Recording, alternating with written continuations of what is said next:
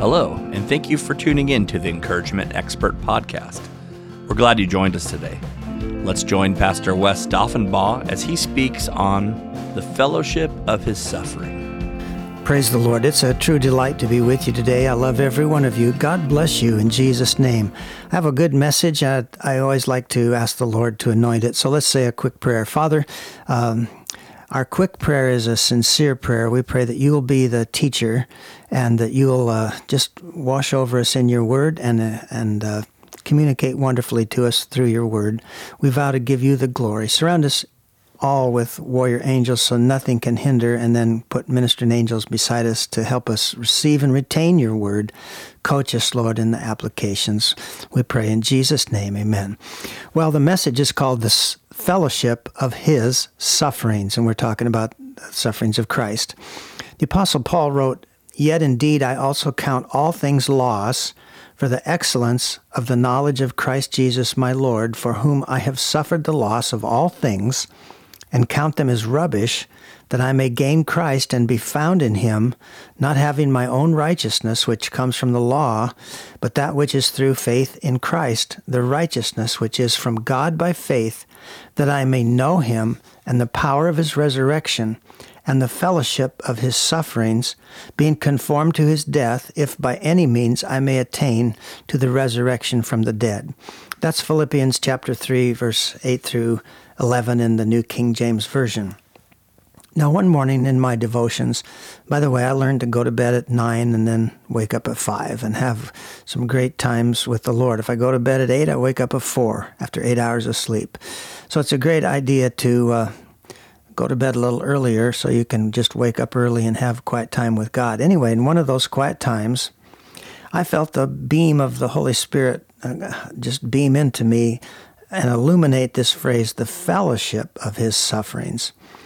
And the Holy Spirit made me to know that we can suffer for Christ and not be in the fellowship of his sufferings.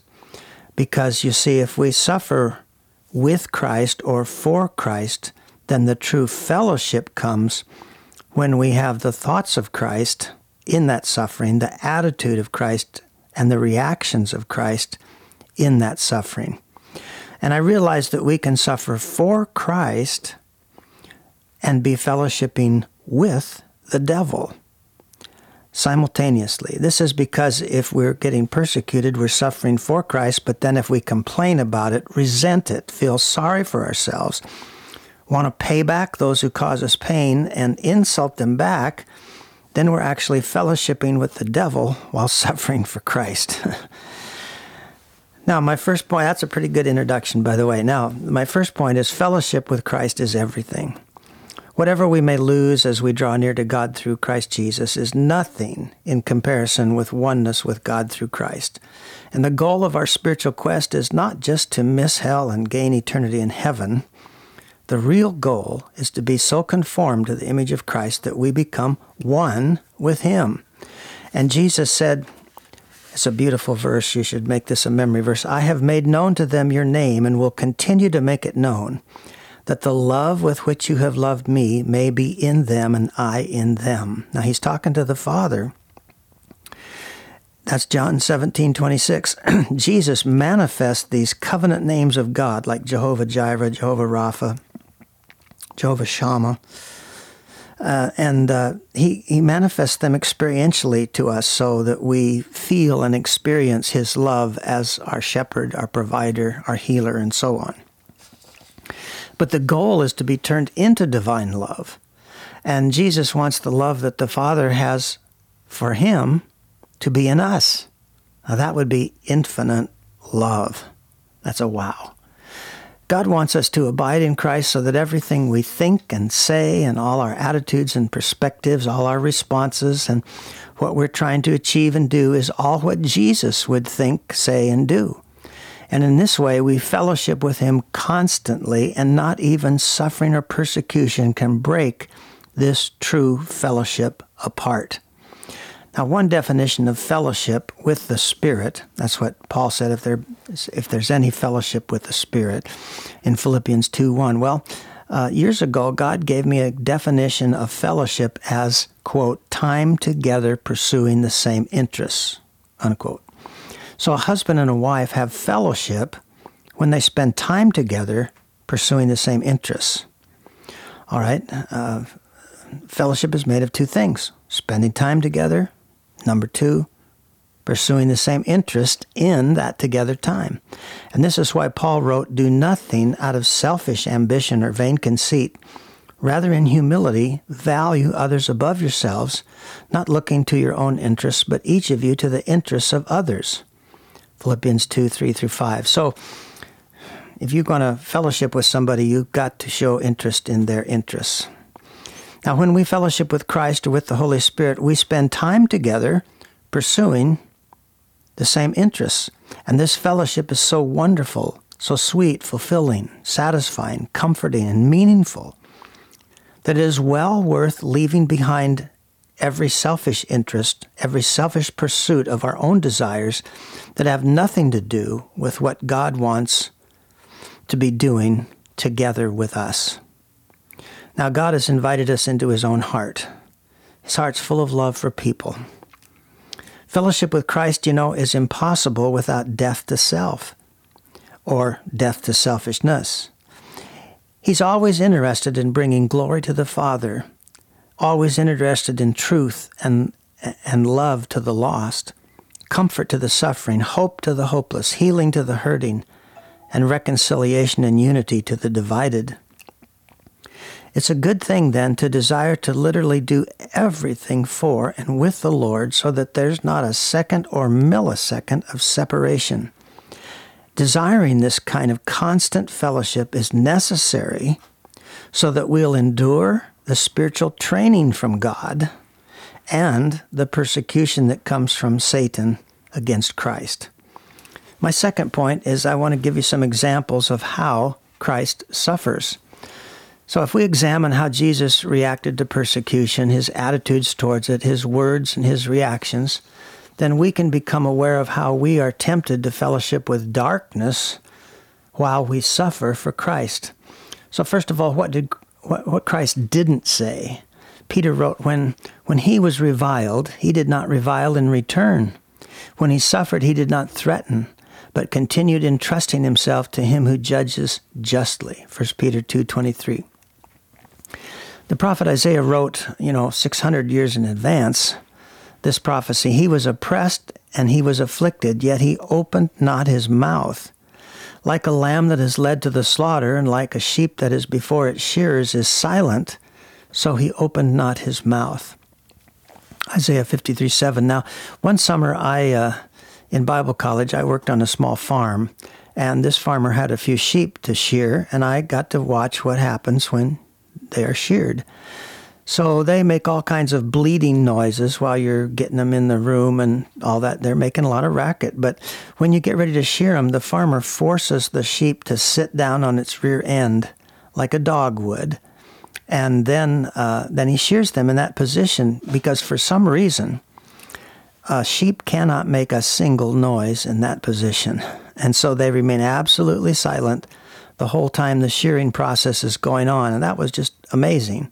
And I really understood this Bible verse then, that Jesus was totally controlled himself from saying anything mean back to those who were persecuting him.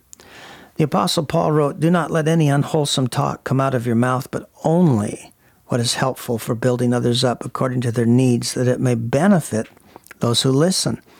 That's Ephesians 4:29. Now, we fellowship with Christ when we refuse to let unwholesome responses come out of our mouths, responses that would tear people down, insult them, belittle them, or humiliate them. Isaiah wrote about the coming Christ in Isaiah chapter 42, 1 through 4. "Here is my servant whom I uphold, my chosen one in whom I delight. I will put my spirit on him, and he will bring justice to the nations. He will not shout or cry out or raise his voice in the streets. A bruised reed he will not break, and a smoldering wick he will not snuff out. In faithfulness he will bring forth justice. He will not falter or be discouraged till he establishes justice on earth. In his teachings the islands will put their hope." Now notice what Jesus does not do. He doesn't yell. He doesn't scream in fits of anger. He's very patient, and he doesn't explode in irritability at a bruised reed or a smoldering wick. Now, what that means is that's a poetic description of wounded people that require lots of patience. So he maintains kindness and gentleness and patience. By the way, every time someone gets healed in the name of Jesus, that is an act of justice prevailing. Remember, it said, the prophecy said, he will not falter or be discouraged till he establishes justice on earth. Well, there's so much injustice, but you see, when healing happens in Jesus' name, that's because the devil has no right to inflict people with pains and suffering that Jesus bore on the cross. So when the people are loosed from affliction in the name of Jesus, it's actually an act of divine justice as well as divine mercy and love.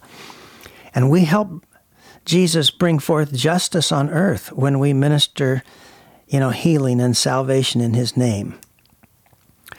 Now, we need to take a look at who Christ felt sorry for, because if we're suffering for Christ but feeling sorry for ourselves, then we're fellowshipping with the devil while we suffer for Christ. So Luke wrote, a large number of people followed him, including women who mourned and wailed for him. So he was bearing his cross to Calvary there. Jesus turned and said to them, daughters of Jerusalem, do not weep for me. Weep for yourselves and for your children. For the time will come when you will say, blessed are the childless women, the wombs that never bore, and the breasts that never nursed. Then they'll say to the mountains, fall on us, and to the hills, cover us. For if people do these things when the tree is green, what will happen when it is dry? Well, we're nearing the end of the age, and the tree is dry. That means people at the end of the age will be meaner, more violent, more hateful than ever. And notice that as Jesus was being led away to be crucified, he felt sorry for Jerusalem and its inhabitants because he knew, and not too many years later, it would be completely destroyed and the Jewish nation would be dispersed across the world with terrible sufferings for nearly 2,000 years. He felt pity for the confused mob calling for his death, and so from the cross he prayed, Father, forgive them, for they know not what they do. Now, God taught me years ago that self-pity is a prince among sins, and that self-pity is a locomotive sin with the power to pull other boxcars of sin down the track into our lives. And God taught me that if I felt myself going into self-pity, my spiritual alarm should go off. I should immediately cry out for God's help. You see, self-pity justifies hurting others back, and it has the power to pull in sins like adultery, murder, suicide, and every other sin into people's lives. It's very powerful, and yet most Christians consider it kind of a friend or cousin, a constant companion. But we want to get rid of it completely. We want to deny ourselves, and that would mean to deny self-pity. Well, we must feel sorry for people who persecute us and not be in self-pity, because self-pity destroys our fellowship with Christ. Now, a Christ-like attitude is necessary. And Jesus, knowing that he would be martyred, said, and if I be lifted up from the earth, I will draw all men to me. John 12:32. And he knew that the greatest future glory would come from his sufferings. Now, Jesus had taught other people, blessed are those who are persecuted for righteousness' sake, for theirs is the kingdom of heaven. Blessed are you when they revile and persecute you and say all kinds of evil against you falsely for my name. Rejoice and be exceedingly glad, for great is your reward in heaven, for so they persecuted the prophets who were before you.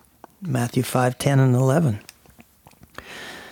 Now notice, without this attitude, many may fall away from Christ because they would get resentful towards God because of their temporary and temporal suffering. But Paul endured and conquered through much persecution because he fellowshipped with Christ in this important attitude. And he wrote, for our light and momentary troubles are achieving for us an eternal glory that far outweighs them all. 2 Corinthians 4:17. So you see, the perspective, the attitude of Christ is so important if we're going to continue to fellowship with him in good times and even in great persecution. Now, even in the worst moments of his suffering, Jesus remained focused on others. And the Apostle John wrote, "When Jesus therefore saw his mother and the disciple whom he loved standing by," this was when he was on the cross, "he said to his mother, 'Woman, behold your son.' Then he said to the disciples, 'Behold your mother.' And from that hour the disciple took her into his own home." And when one of the thieves that was crucified with Jesus said, "Lord, remember me when you come into your kingdom," Jesus responded, "Assuredly, I say to you, today you will be with me in paradise." So when we actually fellowship with Christ in his sufferings, we keep our mind on other people and what we can do to serve and bless them no matter what's going on. Now, the Apostle James was one of the first martyrs of the church. Stephen was killed first, but then came the Apostle James. And Rick Joyner wrote a book called The Apostolic Ministry. Rick is a student of history. And he wrote in this book that the early church father named Clement told details about the martyrdom of the Apostle James. And here's what he wrote. Clement wrote that when James was brought to the tribunal seat, it was the man who was the cause of his trouble who brought him there. While seeing James condemned to suffer death, he was so moved by remorse that he went to James' execution. He confessed Christ himself so that they were led forth together. On the way, he asked James to forgive him for what he had done. James paused and then replied, "Peace be to you, brother," and kissed him. And they were beheaded together in 36 AD. Well, you see, James was suffering with Christ, but he was fellowshipping with Christ in those sufferings because he wasn't pitying himself. He was loving other people right during that persecution. Now, my third major point is that counterattacks will come, so we must be on our guard. Now, most of my dreams are wild and crazy dreams, and I don't try to get spiritual meaning out of them. Recently, I was talking with my daughter about dreams, and she said, "I remember you told me a dream one time that you were being chased by a Tyrannosaurus Rex dinosaur, and it chased you into a barn, and then you calmed it down by feeding it cat food." Well, we had a good laugh. I didn't remember that dream, but most dreams are just goofy. All right, but recently I had what I would call a spiritual dream because it gave me what I would believe was a warning and instruction from God. Now, in the dream, I was talking to a man who was very pleased with his cannon. And with his cannon, he would shoot it and blow up groups of bad people that were a long way off. And he was rejoicing in what he could do with that cannon and how far it would reach. So in the dream, I told the man that now that he had engaged the enemy like that, a counterattack was bound to happen. And I noticed that his organization had no defense at all. No one was on guard. I told him that every one of his people needed to be armed with an automatic weapon, that sentries should be posted to guard at night, and that he should put up a tripwire around the perimeter of his camp so that if attacks came at night, they would be alerted. And then I woke up. And when I woke up, I felt like I was the man with the cannon. Now, the interpretation of that is I've been very happy to send thousands of copies of my book, 21 Ways to Forgive, out to prisons. And we're blowing up the works of the enemy from a long way off. It's just like we're shooting cannonballs into those prisons, blowing up the works of the devil and sending in tracts, thousands and thousands of tracts. We're reprinting the one called The True Story of the Rescued Rat. So now we'll have 89,000 full-color illustrated tracts in print. Well, anyway, So it's like a cannon that we shoot off and we destroy the works of the devil from far off. But, I realized I haven't been praying much about my defense. I haven't been posting prayer requests in my newsletters. And so now I'm praying more in the Spirit. I'm just, asking God more to protect us and asking my friends and partners to pray for us. Because the reason is simple. We're doing a lot of damage to the works of the devil. And so a counterattack is certain. Now, the Apostle Paul humbly asked for prayer. He said, "Finally, brothers, pray for us, that the word of the Lord may run swiftly and be glorified, just as it is with you, and that we may be delivered from unreasonable and wicked men, for not all have the faith." 2 Thessalonians 3, 1-3. Well, our ministry, we just are, compared to some, our ministry is just little, but it's been doing a lot of damage to the kingdom of Satan, because love and spiritual power are manifested in my meetings in these local churches. The books are helping people all across the nation, and we just started, we call it a TV show, but it's just actually live streaming on the internet and then on being on different internet platforms. But I just recorded 2 broadcasts with the Holy Spirit Broadcasting Network, and we'll be live every Friday morning West Coast time at 10 o'clock. And then those are going to be put on different platforms and archived. And so anyway, I hope you can enjoy those programs. But the point is, we're doing a lot to destroy the works of the devil. I'm writing 2 new books. I've got several new tracks in my heart to produce. I'm able to do this because of wonderful partners. And without partners, I'd have to be in a secular job and not be devoted myself to prayer and the ministry of the Word. So besides, financial things sent to us, we need the prayers of our partners, because every advance comes, from every advance comes a counterattack. We'd like you to pray, please pray for our health, our finances, our family, our children, our grandchildren, my protection in travel, and any other kind of protective prayer that you can pray. And dear friends, with your help, I'm going to keep firing the cannon. Now, Richard Sigmund died and was dead for 8 hours while God showed his spirit man visions of heaven and also of hell. And at one point, while he was in the spirit there, he saw huge warrior angels about 12 feet tall. Their shoulders were 3 feet wide. They were armed for battle, and they were going somewhere. And he said, "Lord, where are they going?" And Jesus said, "They're going into your future because of your prayers." Well, I hope that you'll send a bunch of those warrior angels into our future, and we'll pray for each other. But you can pray for yourself, too. It's whatever you do for God, there'll be a counterattack, so remember that.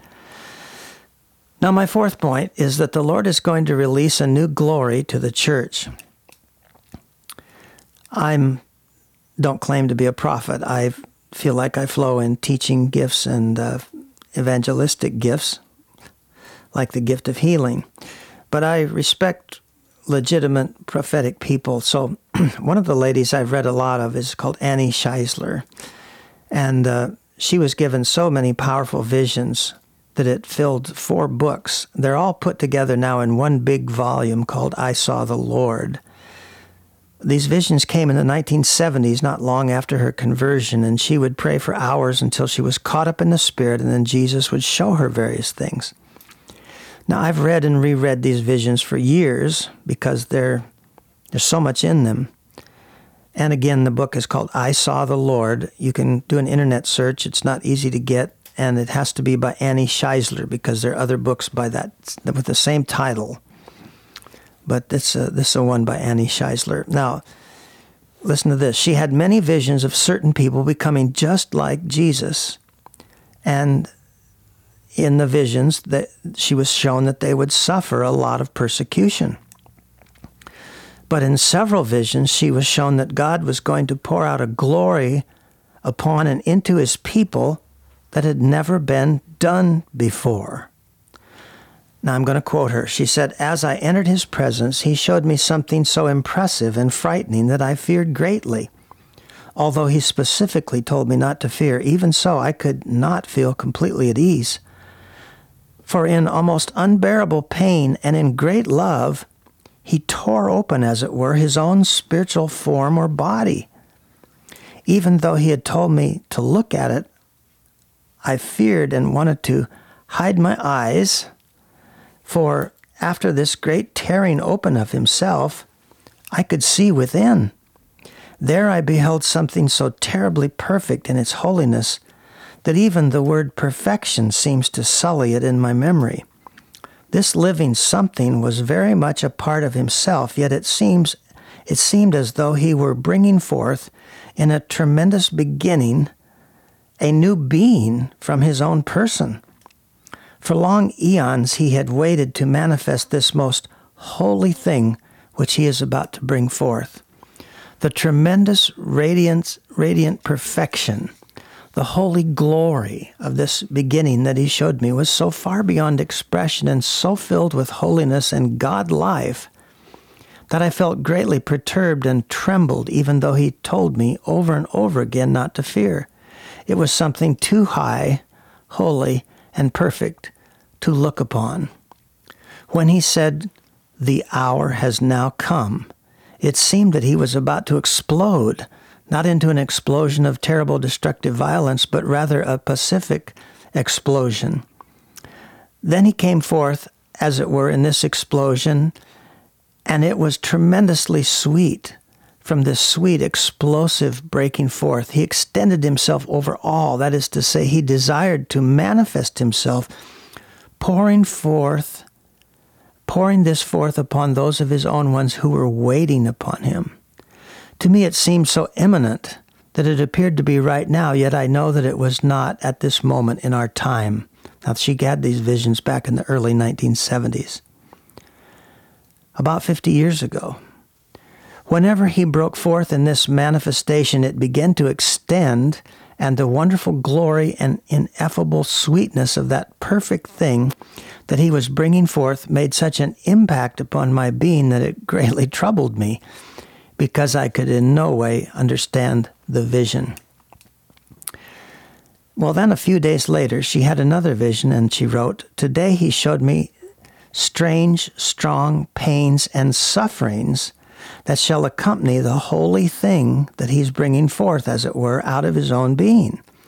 The tremendous storm of pain and suffering accompanying this coming manifestation shall break forth simultaneously with it and shall be provoked by that holy new beginning, the manifestation that he is going to bring forth and place in his chosen ones. In this place of great pain, I sensed terrible sufferings, martyrdoms, all kinds of persecutions. Although I could not see them, I felt their terrible pain. At the same time, I was held in a place of complete peace, sweetness, and tranquility. The thought occurred to me that it was almost a deceitful thing which he was about to give to his own ones, for although it was so high and holy, nevertheless, it would bring forth strong provocations, terrible reactions, and much suffering and persecution. The chosen ones who receive this holy thing from him shall also receive the pain and suffering provoked by it. For that holy thing shall be tremendously shocking to those who are in opposition to God." Now, the transcript of this message, of course, is at the end of our newsletter, and it has all the chapter pages and everything. That was called, from the book I Saw the Lord, The Coming Persecution, page 16 of book 4. Now, she relates, "The next day while in prayer, the Lord took me again into the same place of pain and suffering. And this time I understood the reason for the strange double reactions. Though the storm that shall break over his own ones shall be terrible as he brings them into this new place of beginnings in him, yet at the same time he shall bring them into a high and glorious peace and security. This high state of peace, tranquility, and security has not yet been given to his own ones, but will be given when these things which he is about to pour out upon them are fulfilled. And when he brings forth the full manifestation of that holy thing that he will bring forth into the world through them, at that time they will know and participate in this sense of security. Now his own ones fear, because as yet it has not been given to them to know or understand this high state of security. Later, although great and terrible sufferings come to them, nevertheless, because of this place in God into which they will be enabled to enter, there will be absolutely no fear whatsoever. His own will not fear pain, death, nor persecutions, for they will be held in God and experience this high place in him, in which there's no disturbance of their peace and tranquility or peace of mind. All right, unquote there. Now, as I said previously, these visions were given to Annie Scheisler in the early 1970s, so almost 50 years have passed. I want to read a verse by Paul from Romans 8, and he says, "For I reckon that the sufferings of this present time are not worthy to be compared with the glory which shall be revealed in us. For the earnest expectation of the creature waiteth for the manifestation of the sons of God. For the creature was made subject to vanity, not willingly, but by reason of him who hath subjected the same in hope, because the creature itself also shall be delivered from the bondage of corruption into the glorious liberty of the children of God. For we know that the whole creation groaneth and travaileth in pain together until now." So Paul was writing the glory that shall be revealed in us.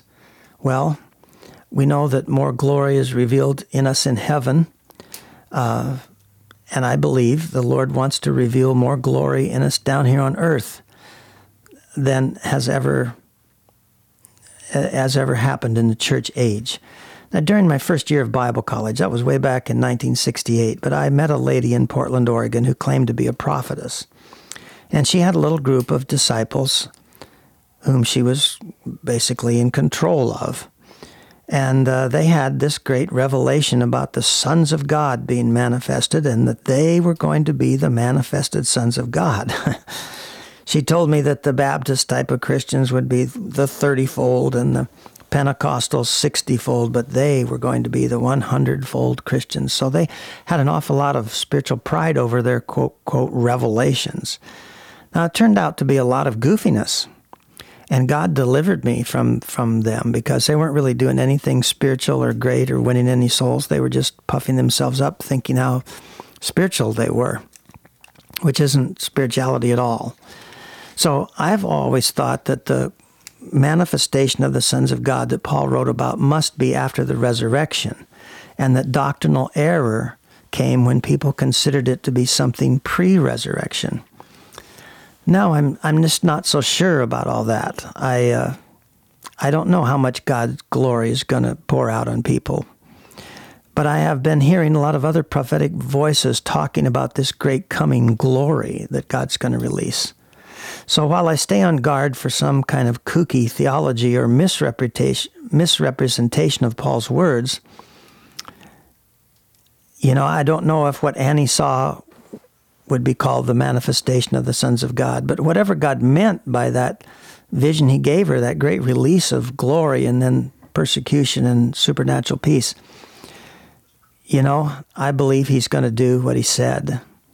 So what I do believe and what I know is that God is going to pour out more glory from his Spirit, and thus more intimacy with him on his end-time church than even the early church experienced.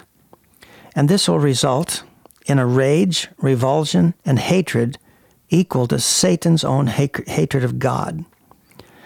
I hear many people talking and boasting about the coming glory that God's going to send and how great it will be. Well, I believe that it is coming soon and that it will be glorious. But I don't hear them talking about the persecution and hatred that will come against it. And when the glory comes and the persecution comes simultaneously, it's going to weed out those who reject the fellowship of Christ's sufferings. Now let that sink in. I wrote the word Selah in my notes here, which is in Psalms. It means pause and consider that. So I'm going to say it again. I believe this coming glory is going to be absolutely awesome. But when it comes, it's going to provoke equal hatred and persecution from those who don't want Christ, who are offended by godliness. And so it's going to weed out the Christians. A lot of Christians want the glory, but not the persecution. And we have to take Christ as he is. Now, he's both the glorious, exalted Lord and the suffering Christ. We want to be with him every second, be like him every second, and have a fellowship that cannot be broken apart. The bottom line of this, the meaning of it all, is that if we'd like to be a part of a glorious end-time revival, the most glorious ever, we've got to desire to fellowship with Christ at all times. We've got to so love his fellowship that not even the greatest hatred and persecution could break that oneness. Now, in other words, our fellowship with Christ is going to be tested. And if we value and desire complete union with Christ, this desire will bring our fellowship into something constant. And from there we'll be brought into a union with Christ that's both glorious and enduring, glorious and unbreakable. It's a burning love for Jesus, the kind of love that Jesus has for the Father, the kind of love the Father has for the Son. Now, my fifth point is that the suffering Christ is also our bridegroom. Anna Roundtree is another lady that's had many glorious trips to heaven in the Spirit and wrote the book, Heaven Awaits the Bride. Now, these two prophetic ladies that have had all these, I read these books over and over and over and over because I believe they're genuinely saw the real deal. But in one of her trips to heaven, she was walking towards the tree of life, and I'm going to quote here from her book, quite a lengthy quote. So she writes, "When halfway to the tree, the Lord materialized before my eyes.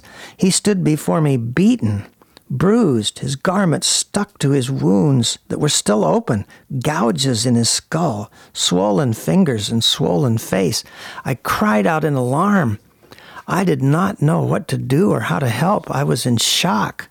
I sank to my knees, for all the strength left me.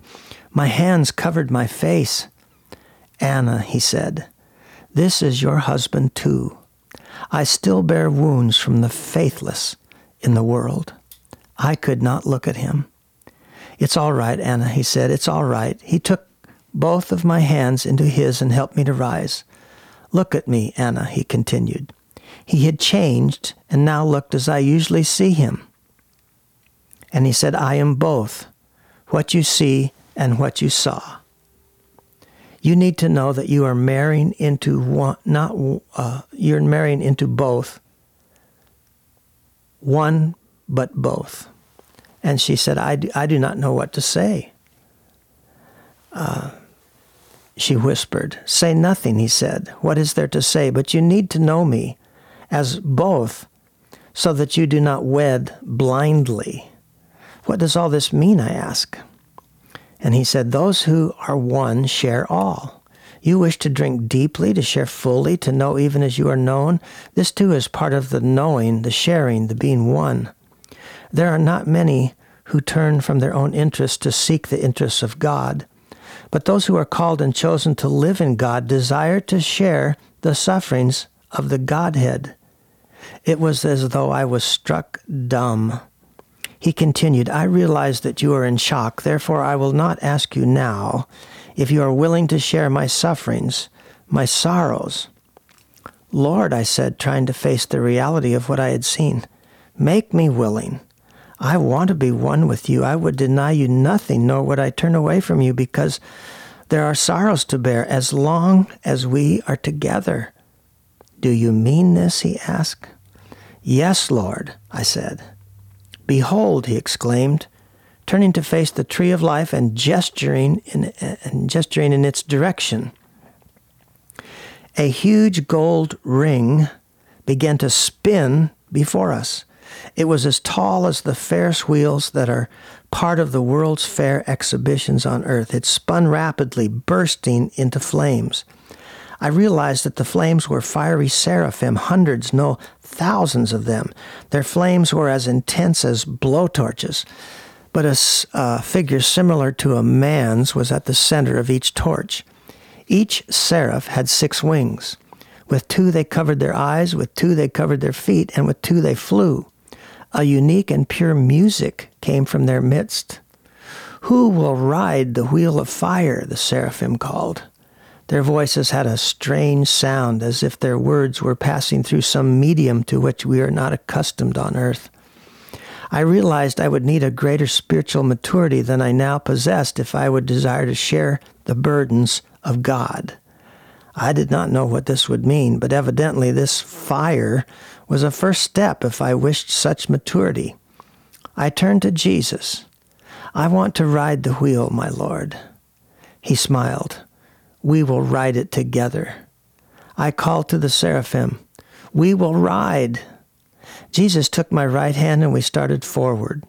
The closer we came to the wheel, the hotter grew the flames with which it burned. The sound of thousands of blowtorches was formidable, but through the flames I could hear an adoration of God that was of such purity that it startled my senses. As we arrived at the fiery wheel, a seraph beckoned for us to enter the flames.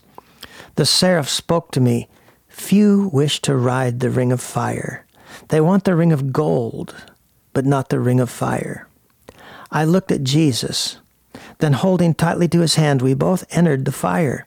It was extremely hot among these flaming seraphim. A seraph gestured for us to sit down. We did.